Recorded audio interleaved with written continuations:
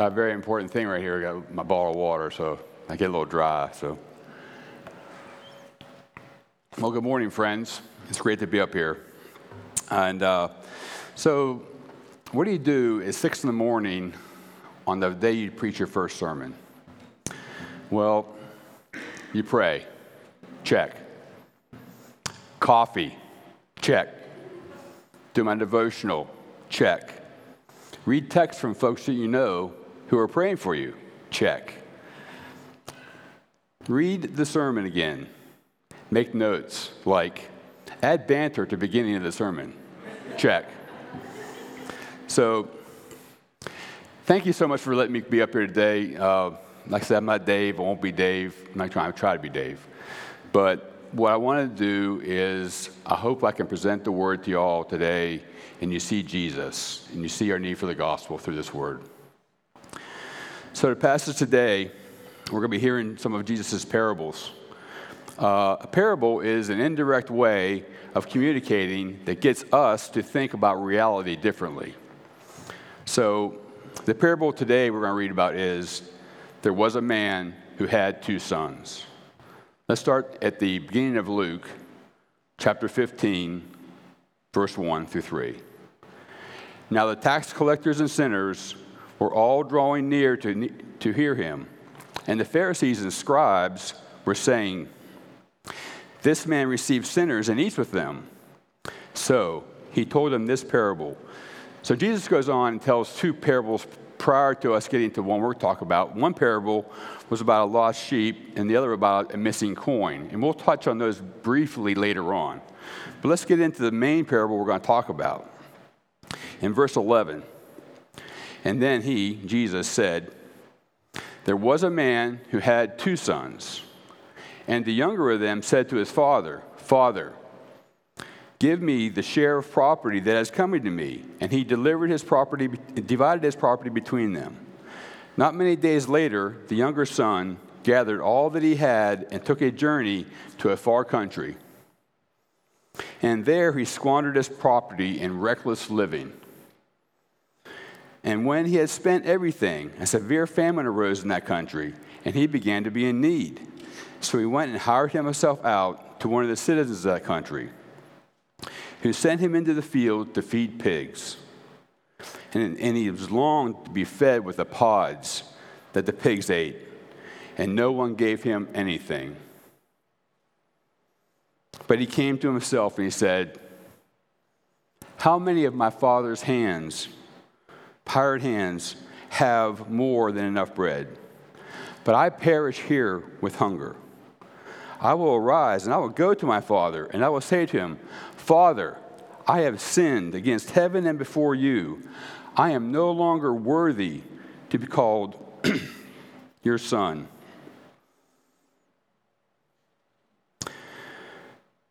Treat me as one of your hired servants.' And he arose and he went to his father. But while he was still a long way off, his father saw him and felt compassion, and ran to him, embraced him, and kissed him. And the son said to him, 'Father, I have sinned against heaven and before you. I am no longer worthy to be called your son.' But the father said to his servants, 'Bring quickly the best robe and put it on him. Put a ring on his hand and shoes on his feet, and bring the fatted calf and kill it. And let's eat and celebrate. For this, my son was dead and is alive again. He was lost and is found.' And they began to celebrate. Now his older son was in the field. And he came and drew near to the house. He heard music and dancing. And he called one of the servants and asked what these things meant. And he said to him, 'Your brother has come, and your father has killed the fattened calf, because he received him back safe and sound.' But he was angry and refused to go in. His father came out and entreated him. But he answered his father, 'Look, these many years I have served you, and I have never disobeyed your command. Yet you never gave me a young goat that I might celebrate with my friends. But when this son of yours came, who has devoured your property with prostitutes, You killed the fattened calf for him. And he, Father, said to him, Son, you are always with me, and all that is mine is yours. It was fitting to celebrate and be glad, for this your brother was dead and is alive. He was lost and is found. Let us pray.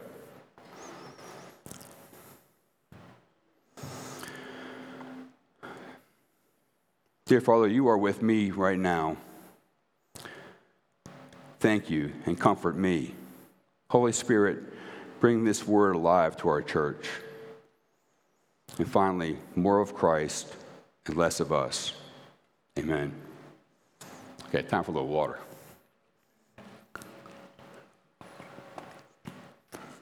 I'm going to leave the cap off. So, pretty well-known parable, right? Heard it from when we were kids. I can remember hearing it as a child and also hearing it in small groups, maybe a sermon or two or a homily. And much like how God's story that we've been talking about in our church is presented as a two-part story, and it's really a four-part story, a lot of this parable is taught as a one-act parable, the prodigal son, right? Instead of a two-act parable. There was a man who had two sons. If we stop where the father embraces his returning son, we totally miss a critical point of emphasis that Christ is making to his audience that is made up of sinners, Pharisees, and people like us. Spoiler alert, both sons need the gospel. So, let's spend some time together going through this passage. Remember, Jesus intends for us to identify with the two sons in the story. So in the beginning of chapter 15, Jesus is creating a buzz in the community because of the sinners and tax collectors are coming in close to hear what he has to say.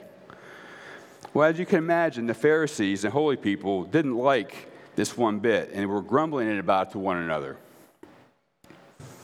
Maybe they were saying something like this. Not only does this Jesus talk with these sinners, he sits down and eats with them. That's blasphemy. Well, in the beginning Jesus knows the Pharisees' heart, and so he begins to tell them these parables, right? And the first two parables have some points that apply to the third one we're going to study in depth, so let's go through a little bit about them. In the first parable, he tells about a shepherd who has 100 sheep, and one of them gets lost. You know, he doesn't go into detail about the sheep, so it's pretty safe to assume that the one that's missing is just like the other 99.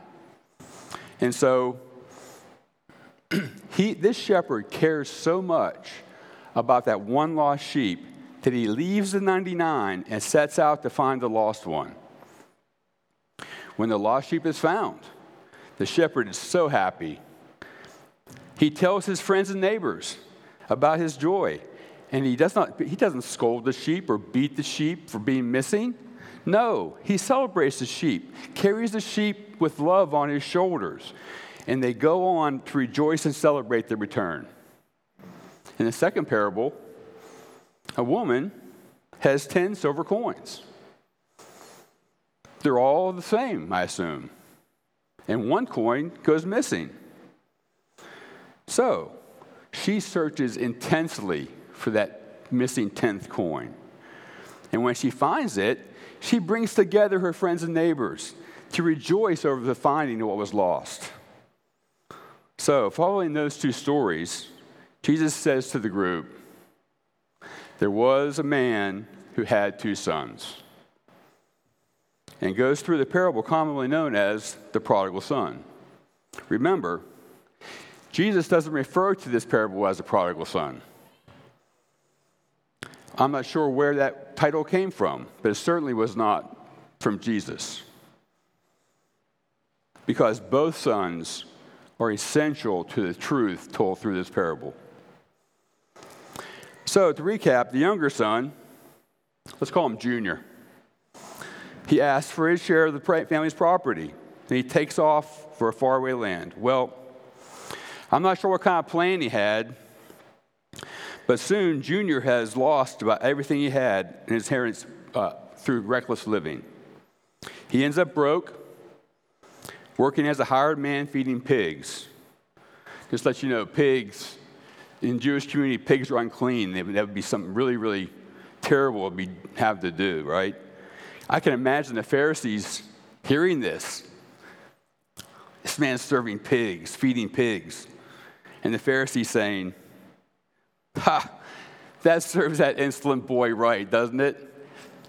He dishonors his father and family and runs away, and now he's feeding pigs. Good for him." So during this time, Junior, he longs for his father's estate. And he figures out the servants for his father are better off than he was feeding these pigs. So Junior hatches a plan to return home. He's going to apologize for his wrongdoing and ask to work as a servant for his father. So off he goes, the long journey back home. As Jesus continues the story, while the son is still a long way off, the father sees him. How would the father react? How would we react? I'm a father of 2 boys myself. I can see myself saying some of these very things that I'm contemplating. Junior, I told you not to run off. Why were you so wasteful with what you were given?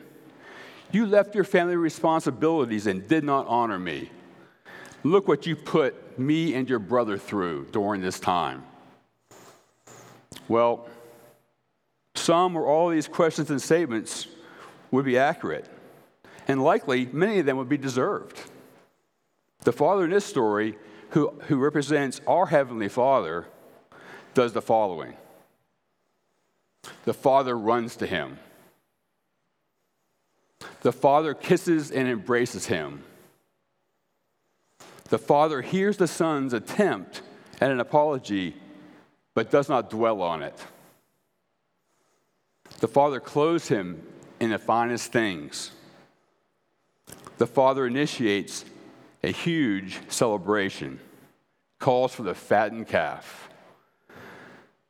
Let's just rest upon the differences between those 2 reactions.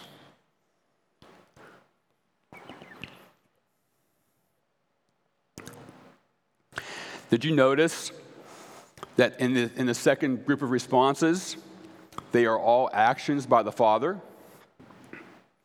And each one of them is very unusual behavior for a patriarch of that time. And if you put them all together, it is truly radical. That's right. This father in the story is radical in the sense that he is not operating within culture's man-made traditions and orthodoxy. Jesus is telling this parable to a group of people that includes the Pharisees. These are self-righteous men who view themselves as practically sinless. Their goal is to not sin every day.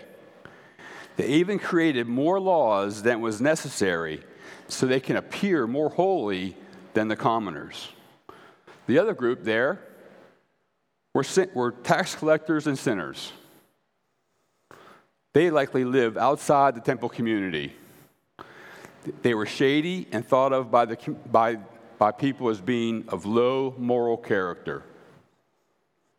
We are intended by Jesus to identify with these 2 groups. So how about a couple of questions to think about? How do you think the Pharisees would react to the father greeting Junior in the way that he did? Do you think that they would be upset that the son was not punished and that he was treated to a feast after dishonoring his family? Certainly, at a minimum, they would think the father to be a fool to reward this type of behavior.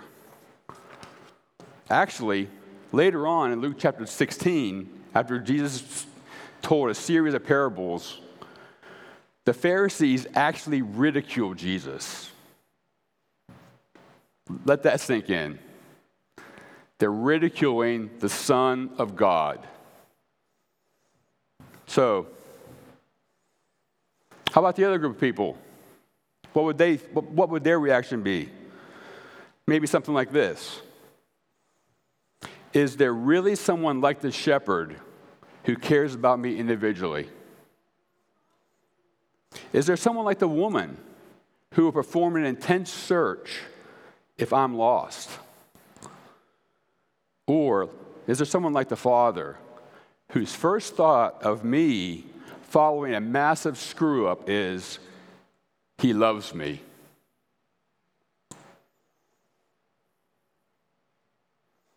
He loves me. Pretty amazing, isn't it? Truly radical. That makes a pretty nice parable, doesn't it? Happy ending. Let's put a bow on it. Thank you very much. Oh, there's a second act. I'm sorry. I got ahead of myself. The story's not over. There's a second act. Remember, if you're like me for a long time, all I really hear about is Junior running away and coming back and being welcomed and loved, right? You don't hear much about the older brother. See that faithful older, there was a faithful older brother. I say faithful. Let's call him Senior. Well, Senior, he was having none of this joy and celebration talk. He was very angry and refused to join in. In verse 28, the father comes out from the party to presumably ask Senior to join the celebration. Well, Senior goes off, saying something like this. While Junior was off enjoying wine, women, and song, who was working in the fields, making up for lost revenue? And by the way, honoring you, Father. In Senior's mind, he was the faithful son who honored their family with his dedication and service. And through all this time of sacrifice and hard work, the father never celebrated him nor let him have a celebration with his friends. Can you see the chip on his shoulder growing? But the father entreats him. He doesn't run away. The father comes towards him. Son, you have always been with me, and all that is mine is yours. It was fitting to celebrate and be glad, for your brother was dead and is alive. He was lost and is found. And that's the end of the story. It really is this time. And if it were a movie, this is what my wife would say, is that the ending? What happens next? I can't believe we don't know the full end of the story. Well, much like the ending of Jonah, we are left with the word of God being spoken to folks who thought that their ways and plans were better than God's ways and plans. Think about it. We don't know if Jonah went on to serve God in new and exciting ways, or he just gave up and went home. Similarly, with Senior, we don't know if he forgave Junior and reconciled with his father, or just went to a dark place and spiraled into bitterness and hate. Hopefully, these two open-ended conclusions of these stories will lead us to realize we need the gospel. So, how does this fit in with what we've been working on through Revelation?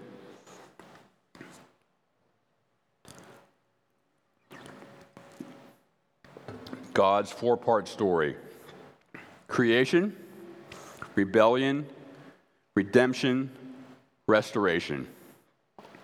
Let's look at this parable through that lens. Creation, created in God's image. In the beginning of the story, both sons are obviously have an inheritance that they are due.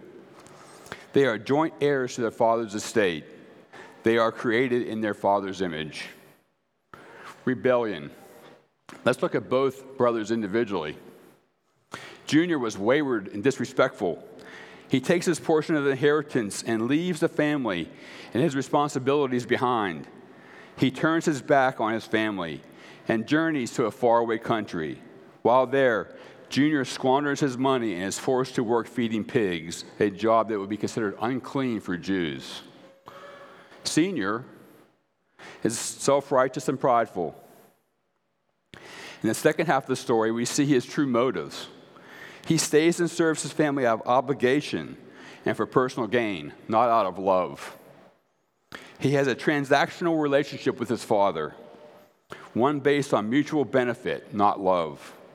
And when he literally sees the love relationship that's displayed between the father and Junior, he can't handle it and explodes at the father.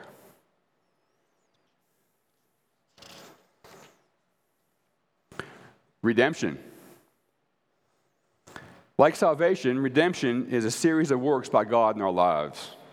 God's grace given to us through Christ's sacrifice. Our accepting and believing Christ's sacrifice on the cross paid for our sins. God declares us just and righteous through Christ. Again, let's look at both brothers. Junior has a choice. It seems like a clear-cut one. He can stay in the slop, or he can ask for forgiveness against heaven and his father and become part of the household again as a hired servant. But the father had a different plan. He fully forgives Junior and finds joy in his return, clothing him in the finest robes, shoes, and jewelry, just thus reestablishing him within the family. Junior needed God's grace to cover his waywardness. Senior needed God's grace to cover his self-righteousness and pride. The question is, did the sin of hate and pride prevent him from seeing it and experiencing redemption? Restoration.